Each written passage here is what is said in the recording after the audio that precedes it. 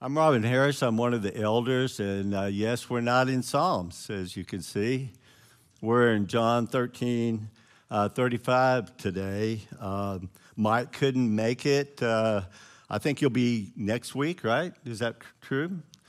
We'll be back in Psalms next week, and so you'll get to hear Mike. I love listening to him preach. Man, he's so good. God really uses him, and I'm thankful for that. But we're going to be looking at one verse, but some other supporting verses naturally. And this one verse, John 13:35, is a verse that describes the external evidence that we are disciples of Jesus. And it's external evidence that is according to Jesus. It's just not something that we come up with by looking at a bunch of verses. This is what Jesus says. And I'm going to give 4 points about this verse, and we're, like I said, primarily going to be looking at John 13:35, and then support it with some other verses. So, open your Bibles to John 13:35, and I'll read it. If you'll stand up for the reading of the word, I'd appreciate it. It says in John 13:35, "By this all people will know that you are my disciples, if you have love for one another." You may be seated. A very powerful verse. I believe it's one of the most significant verses in the Bible for believers. And as we go through this text and we look at it, I trust that it'll be the same for you. But before we get going too deep, let's define disciples.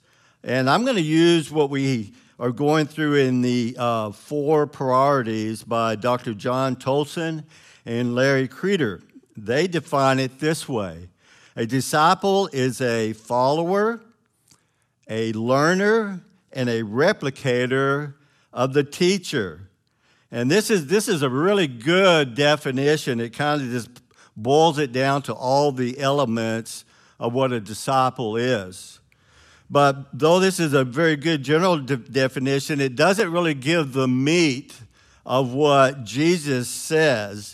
And one time in particular, what Jesus said, and Jesus said something that really gets to the heart of a disciple.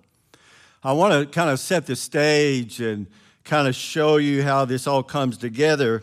So listen to this description. Jesus is walking along, and there's a huge crowd following him. And that happened a lot, right?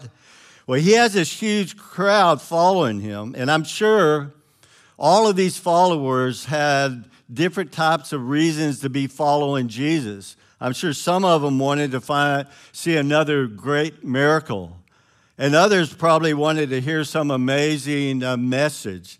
And then you had the ones that were solid, and they were actually following him because they knew he was the Messiah. But look at in Luke chapter 14, verses 25 through 27. Look at what Jesus says and also what he does. He's got this crowd behind him, and he does something very significant right at the get-go with this verse. Luke chapter 14, verse 25 through 27, it says, Now great crowds accompanied him.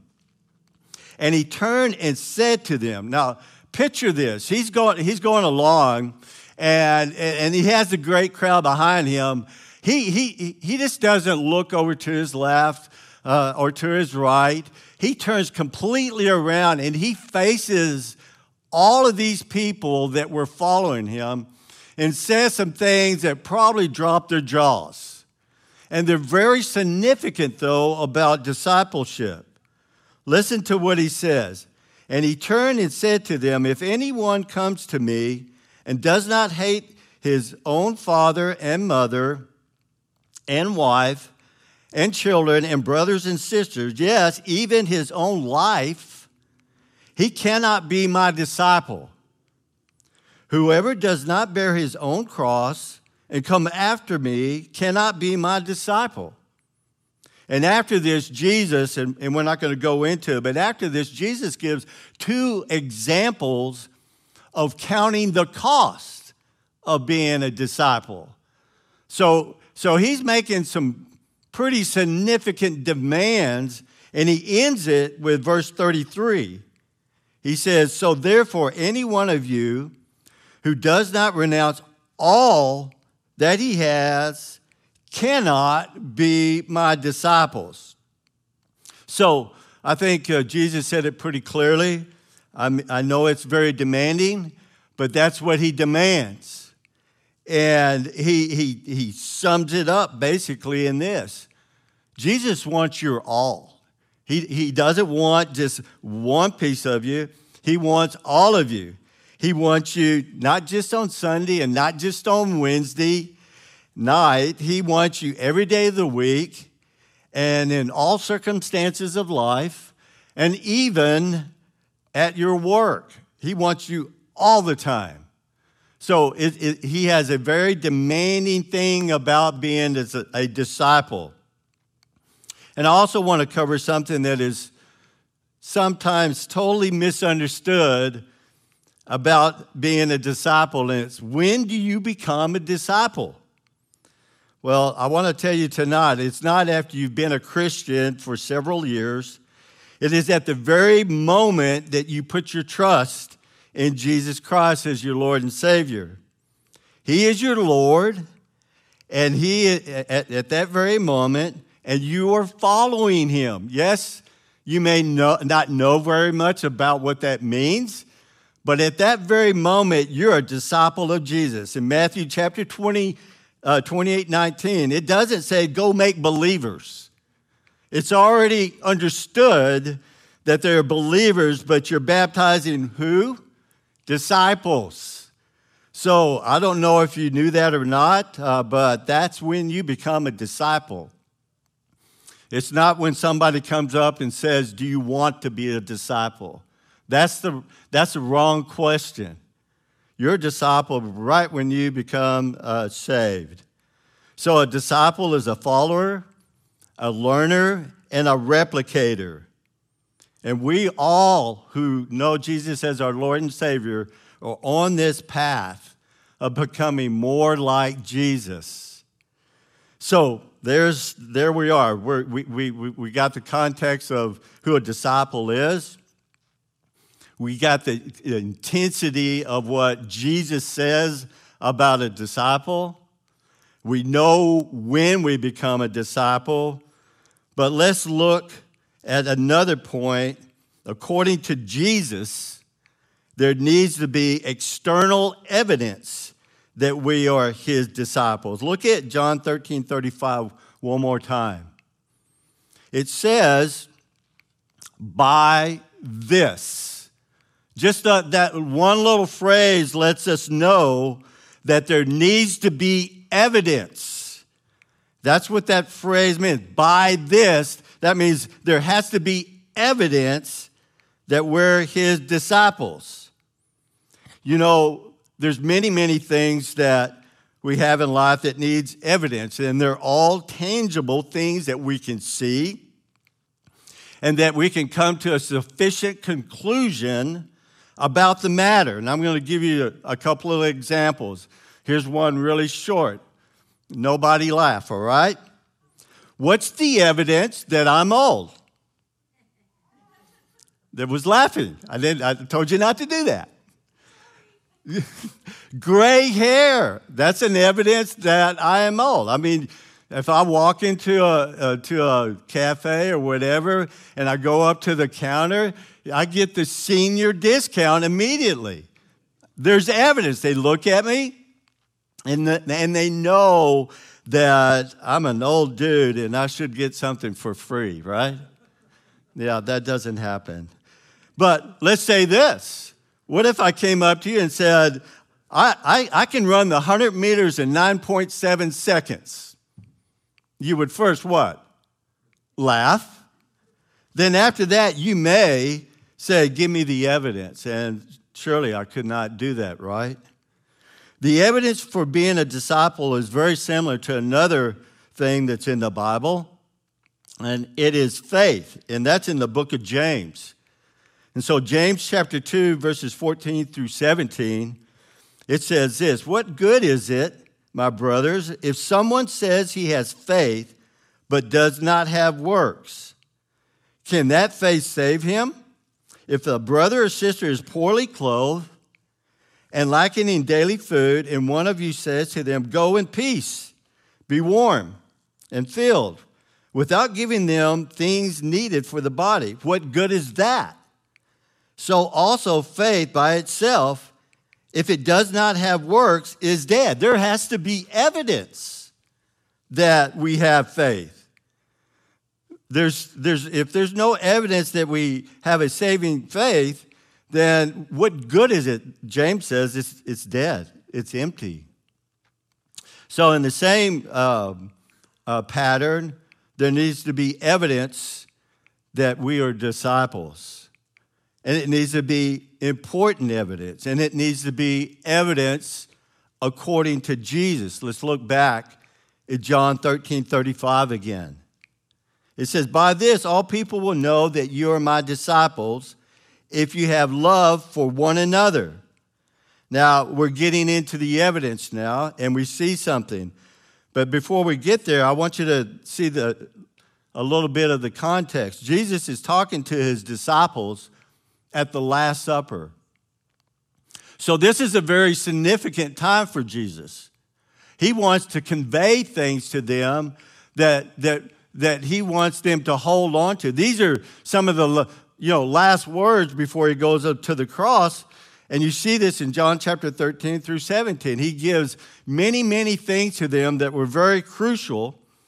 And one of those things was John 13:35. But that's the context of it. This is at the Last Supper. This is at a very, very important time.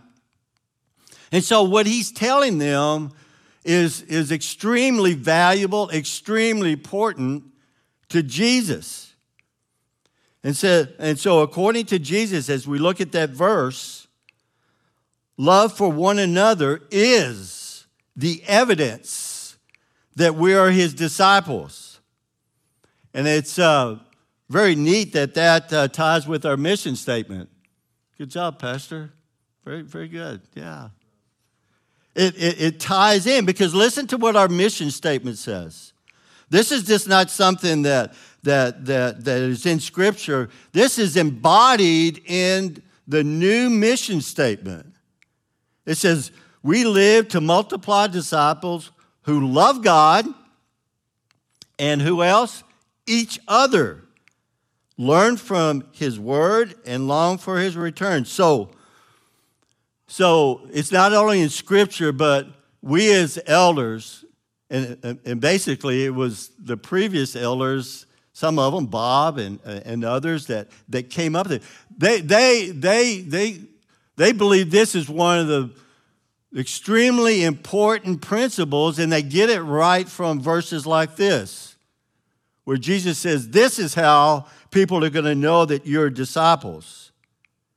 Now, look back up at John chapter 13:35 and look at who's evaluating it, because that's very important too.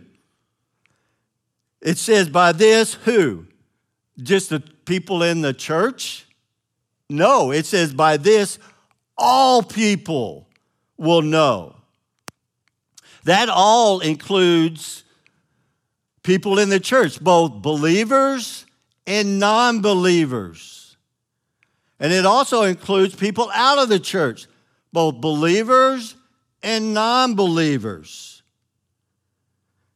God gives everyone authority to evaluate that. When people look at you and look at your life and you got your Bible in your hand or you're quoting verses or whatever, they can evaluate based upon your love for one another. That's what God is saying. God is saying, I'm putting everybody on notice. You want to know how people are my disciples? Look at how they love one another. Isn't that amazing? It's so different. And I say this with kind of a heart that kind of hurts from it. It's so different the way Most people look at Christianity to see if somebody is a follower of Jesus Christ.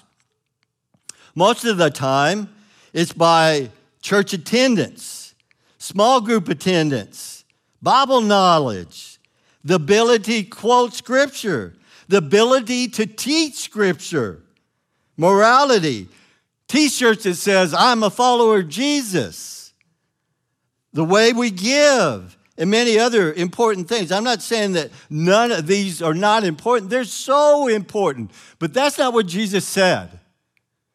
Jesus said this is how you're going to know that that person is my disciple, and it's by how they love other brothers and sisters in Christ.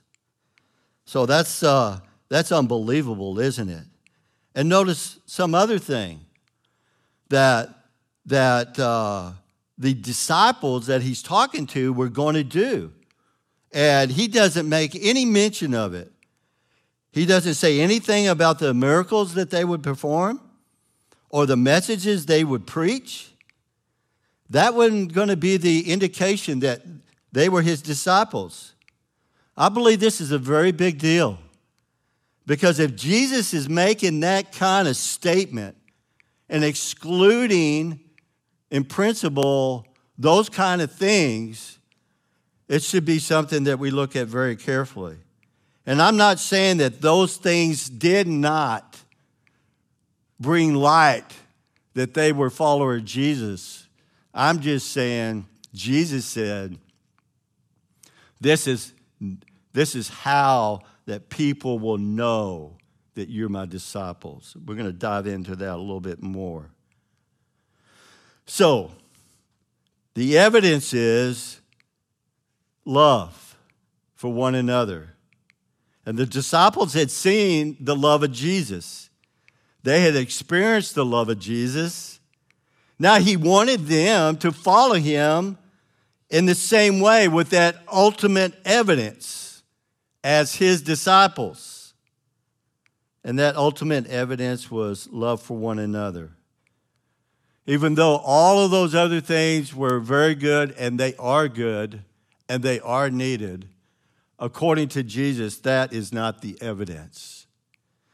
And you know, Paul picks up on this in 1 Corinthians chapter 13. Listen to what it says in 1 Corinthians chapter 13, 1 through 3. And this is a very familiar verse. You know it. You probably know even the context of it and everything else. But listen to what it says. It says, if I speak in the tongues of men and of angels, but have not love, I'm a noisy gong or a clanging cymbal. And if I have prophetic powers and understand all mysteries and all knowledge, and if I have all faith so as to remove mountains but not have love, I am nothing. If I give away all I have, and if I deliver up my body to be burned but not have love, I've gained nothing. You can see the emptiness in all of those different categories, the emptiness without love. And the one that gets me is the first one, but it could be in the context of any of these. Amazing communication skills, the ability to speak with just amazing communication skills without love is like a noisy gong or clanging cymbal. Have you ever heard anything that has just irritated your ears? Sue has one thing in particular. If I take a soft drink can after I've drank it, and if I go crackle, crackle, crackle, crackle, crackle, you can see her hair starting to stand up, very similar to the way Pastor Tony's hair stood up. I had to bring that in. It just irritates you. How many of you, when somebody goes to a chalkboard and they have some pretty significant nails and they just go down. Does it really get to you? I know people that they can't stand that. But it hurts the ears. And with Sue, she goes like that. But whose ears are being hurt? That's the deal. Whose ears are being hurt? Is it the people that are hearing this amazing communication, this ability to speak with authority, there's this ability to speak eloquently, this ability to come to the right conclusions of things and just bring it out wonderfully? Is it people listening? I don't believe it is. I think God's ears are hurting. I think God is going, man, I cannot stand this. It's like a can being crinkled. And God cannot stand it. So putting it into that context, amazing communication skills without love hurts God's ears.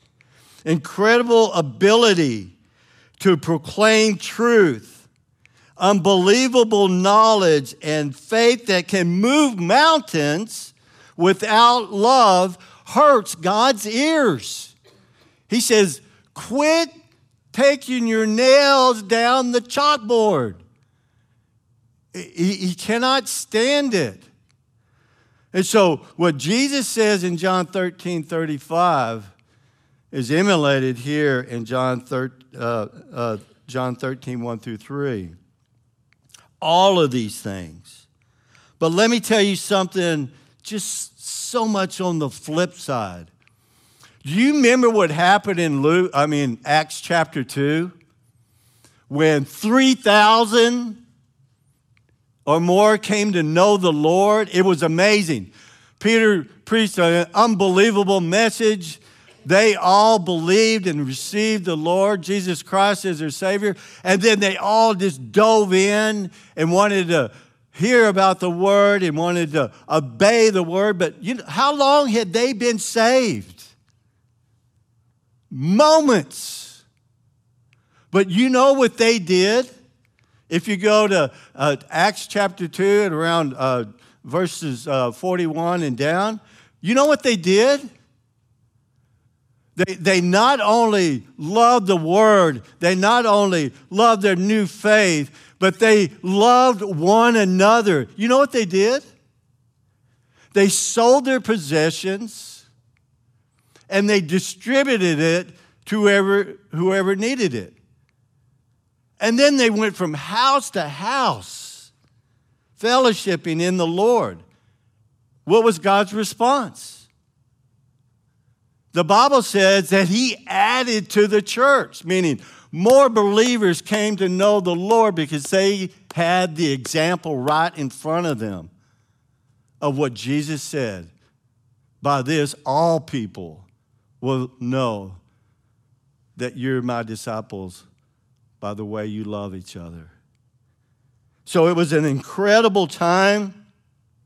It was unbelievable, but they had not very much knowledge of the Bible. They knew Jesus. And they loved what Jesus did. And they wanted to replicate that. And they loved each other. And God did amazing things. So, church, this is pretty important. The Bible teaches two things for us about loving one another. We can pack this whole place out every Sunday, both services. We can have incredible music, which we do have, right? Love the music. It is so good. We can, Pastor Tony can get up here and just powerhouse it. But if God looks down on this church and He doesn't see love for one another, He goes, man, would you stop crinkling the can? That is how important it is. And here's the other part of the evidence. We are lacking in who we are. You remember what he said? By this, all people will know that you are my disciples if you have love for one another. Man, if there's not evidence of that, then the Bible says to us as a church body, we're lacking. Well, I just want to tell you, I know at a minimum, there's a core group that demonstrates that. I've seen it. I rejoice over it. But can I tell you one thing? Jesus ain't looking just for the core group. Jesus is looking for everybody. He doesn't want just, oh yeah, they got a great core group there. But all the rest of the people, man, they're crinkling cans and I can't stand it. He wants everyone giving external evidence that they are disciples of Jesus Christ. So he makes it very clear. So when people come in here, or people see you out in the world, they'll be looking and Jesus says, here you go. And they will see one or the other. But we haven't really tied down something. I said love for one another, right? We haven't tied something down, and this is actually my last point. It'll take a little while, so I think I'll be right on time. We'll see. There's a last point to that, because what kind of love is that?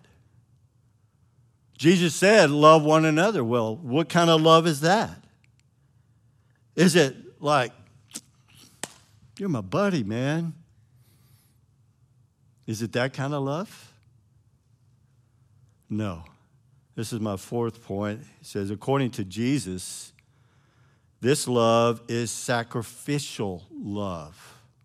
Oh, man. You mean to tell me it's not brotherly love? It's not brotherly love. It's sacrificial love. When he looked at the disciples and said that, they knew exactly what he was talking about because of what he said in the previous text.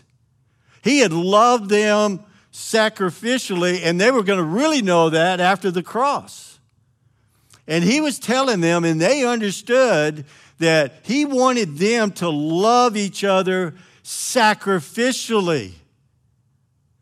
He didn't want them to just love from a brotherly love. The Greek word for love in John 13:35 is agape. And it is the same Greek word used in what verses? 1 Corinthians chapter 13, verse 1. They tie together.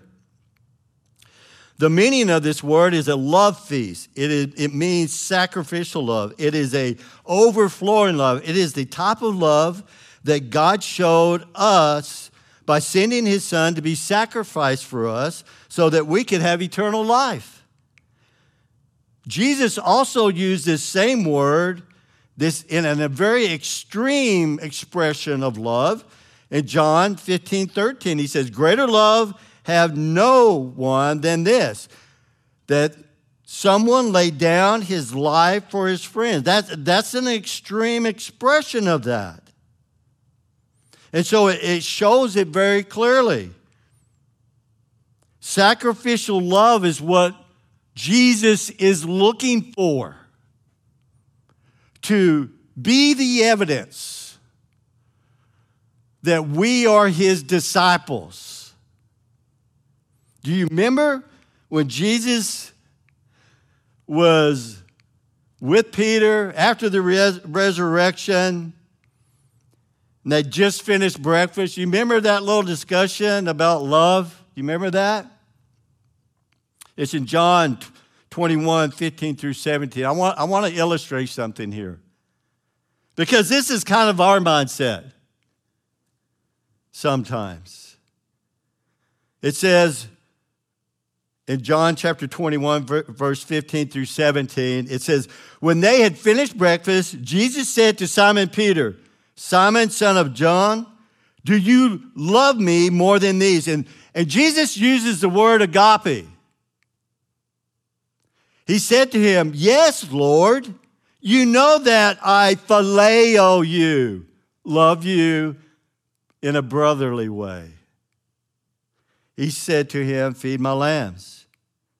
He said to him a second time, Simon, son of John, do you agape me, sacrificially love me? He said to him, yes, Lord, you know that I phileo, brotherly love you. He said to him, tend my sheep. He said to him a third time, Simon, son of Jonah, do you phileo me? Wow. Jesus goes and turns it towards the way Peter is thinking. Peter wasn't thinking about John 13:35, was he? And naturally, Simon Peter, he uses the word the third time, phileo. Peter just would not say, I love you sacrificially. But I believe Jesus wanted that, or he wouldn't have said that. He would have said phileo, brotherly. You know, Jesus is not looking for us to just have brotherly love for one another. I believe that's right here. Sacrificial love is where? I believe it's up here. Yes, he wants us to have brotherly love. It's in the Bible. But he says this is how people are going to know that you are a disciple of Jesus, if you sacrificially love one another. I believe it's a big deal to Jesus. And I believe sacrificial love was a big deal even in the Old Testament. There's examples of it in the Jewish life. It's a big deal in church, as we have just seen from what Jesus says about disciples. And it's a big deal in marriage, right? How do husbands supposed to love their wives? Sacrificially, just as what? Christ did for us. You see, Jesus has raised the bar to be a disciple. The bar's not low, right? The bar is very, very high. And he makes no bones about it. And so we have all of these examples of what Jesus has said. We have what Paul said that reflects primarily, basically the same thing. We have Jesus trying to get Peter, come on, do you agape me? Don't you remember what I said before? Get your mind in the right place. It didn't go very far, at least at that one place. But we also have some unbelievable examples in the Bible that I want to give you that nails it down. Because you might be saying right now, well, what does that look like? I've heard the word now over and over again. What does it look like? Well, the Bible gives us a tremendous example in 2 Corinthians chapter 8, verses 1 through 5. And Paul is writing to the church of Corinth, and the topic is about them doing what they said they were going to do, about helping the church of Jerusalem, and they hadn't done it yet. And Paul gives the examples of the churches of Macedonia, of which one of them is the church of Thessalonica, which we'll talk about. But he gives this big, broad picture of the church of Macedonia and what's happening in the church of Macedonia. And I want you to see what sacrificial love really looks like. And probably one of the most profound ways to look at it. And it says in 2 Corinthians chapter 8, verses 1 through 5, we want you to know, brothers, about the grace of God that has been given among the churches of Macedonia. Now listen to the words. It's they don't go together normally. For in severe tests of affliction, their abundance of joy and their extreme poverty have overflowed in a wealth of generosity on their part. For they gave according to their means, as I can testify, and listen, beyond their means, of their own accord, begging us earnestly for the favor of taking part in the relief of the saints. And this not as we expected, but they gave themselves first to the Lord, and then by the will of God to us. Did you hear those words that don't go together? You have them in severe affliction, extreme poverty, yet with abundance of joy, and they're giving overflowingly for the saints of Jerusalem. Is that not amazing? It is unbelievable, right? It's sacrificial love on display. These believers were in extreme poverty, but they gave anyway. This means they gave of what they really needed for themselves. That's the big deal here. Sacrificial is not from the abundance. When it says sacrifice, it means it costs something. And so it cost them dearly. They were afflicted. They were in extreme poverty. But they did something amazing. They gave anyway. And they didn't do it with a frown on their face or grumbling. They did it with extreme joy. Have you ever been in a place in your life where you're just barely making it? I mean, sometimes not making it at all. And then you have a brother or sister in Christ that loses their job. And they're in desperation. They can't make their bills. They can't feed their family. They can't take care of their house and anything else. Have you ever been in a place where you've had somebody in that perspective, in that kind of situation that is close to you, and yet you're just barely making it, and then you go, hey, we got to do this for them. We'll tighten our belt. We'll make it. We'll make it through. We'll tighten our belt. We got to help them, and we got to get them on the right track. Have you ever been there? I'm sure some of you have. That sacrificial love. That's what these guys did. But they did it in an unbelievable way. But you know what? That's exactly what God wants us to do. He does not want us to look at our circumstances and our needs and say, man, we can't. When we get some more, when we get a little bit better, we can do, we'll do some more when we get a little bit better. That's not sacrifice. It may be even you do something and it's sort of like brotherly love, but man, sacrificial love is what it says, sacrificial love. And that's what they did. But how'd they do that? They mustered this up, What does it say in verses 4 and 5? The first part is unbelievable, but there's a reason why they were begging earnestly for the favor of taking part in the relief of the saints. And it's in verse 5 is the reason all of this was happening. Where did they go before they started this journey at all. Look at what it says in verse 5.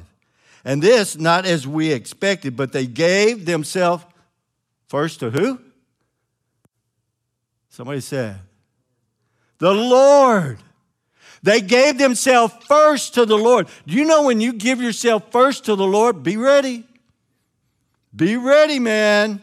You just said to God, what I want you to do, you're going to do.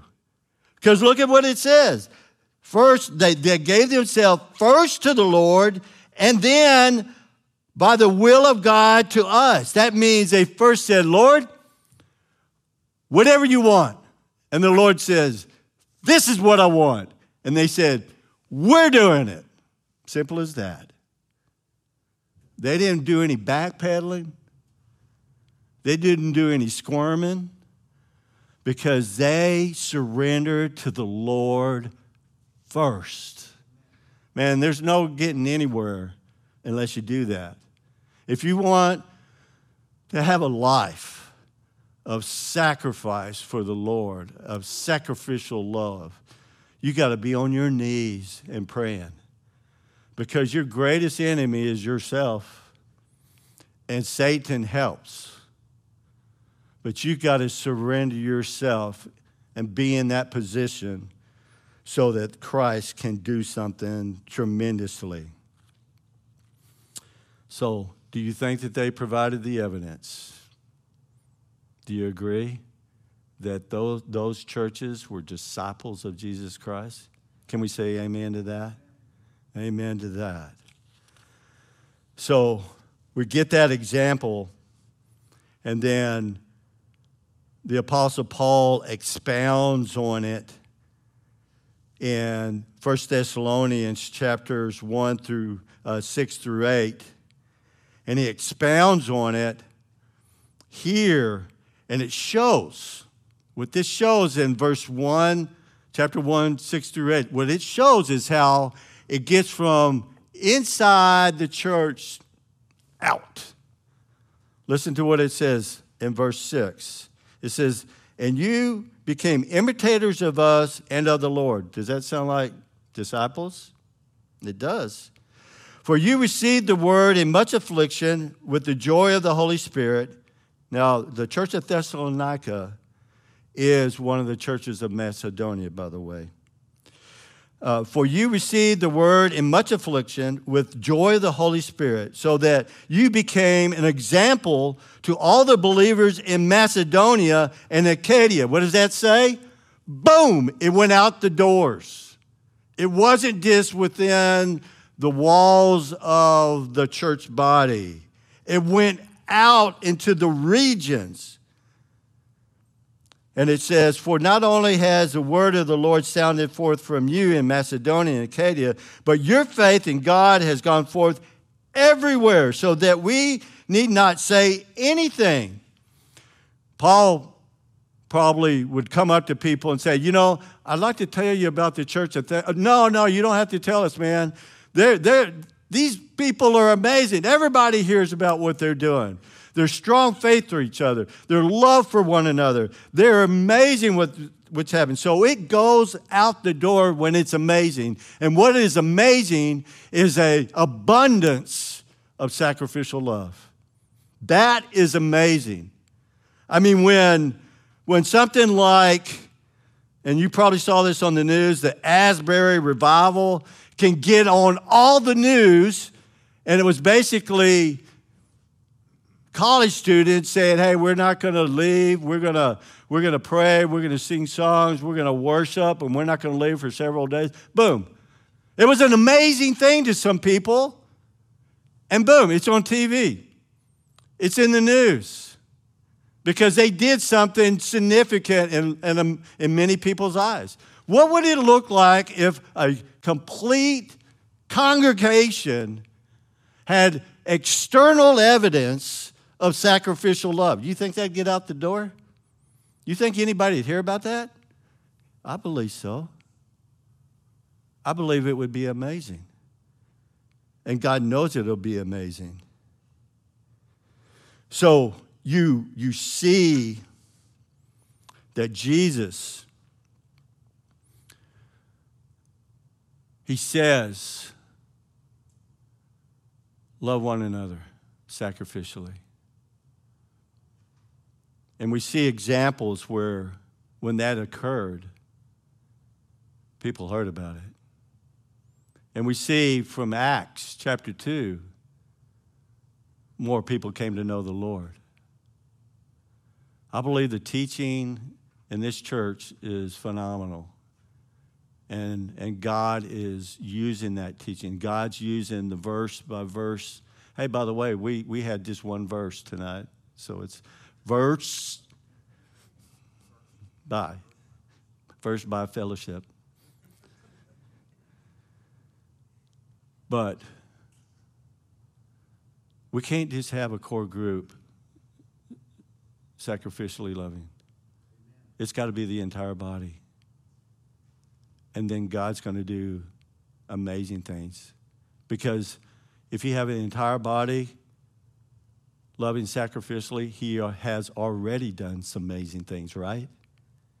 All the flesh is gone. People are saying, I'm going to surrender myself to the Lord. And then the Lord says, well, this is my will. Boom. Just like the churches of Macedonia.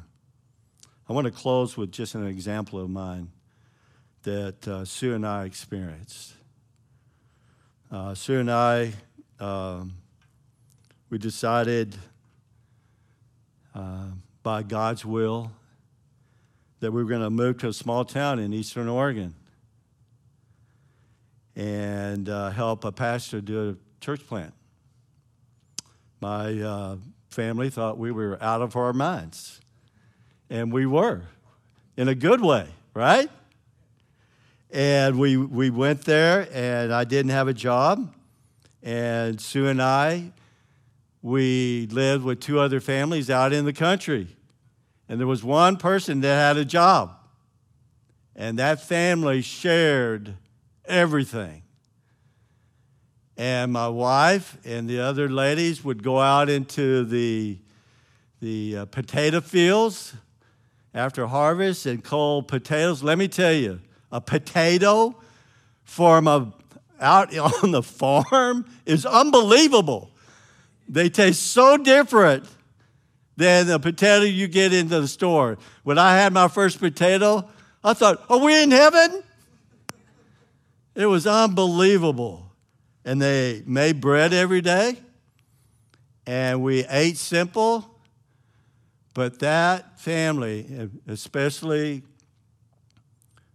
the parent Doug and Peggy, loved us sacrificially. And let me tell you, living with them out in the country, as God was using all of us to do a church plant, was one of the most significant times in Sue and my life. And that couple is still a tremendous blessing to us. And the church saw it, and the church came on fire, and people outside of the church saw what God was doing. And it was because a few people decided to love sacrificially. And from that, Sue and I said, that's the kind of people we're going to be. We don't do it perfectly. I'm not saying that. But from that moment that we learned what sacrificial love looked like, we instituted that in our lives in many, many ways. And let me tell you, it has been a blessing. It's been getting so closer to the Lord, and it's created relationships that are still going on today. So, here's the bottom line. Do you want to be a people that when somebody comes into this church or hears about this church, do you want to be a people that say, man, those are disciples of Jesus? Do you want to be that kind of people? So do I. Well, let's love each other in a sacrificial way. Amen. Let's pray. Lord God, I just thank you for all that you've done in this church body. I thank you for the people online and the people here, Lord. And I thank you, Lord God, of the Spirit that's in this room, the hearts of people. And as I pray, as I preach, Lord God, just looking out in the crowd here of people, just I can see you at work. I can see you working what is in your word into their hearts. And Lord, I just pray that you would manifest that in a tremendous way. Lord God, that you would be glorified and magnified, and that this church would sound out beyond the walls. In Jesus' name I pray. Amen.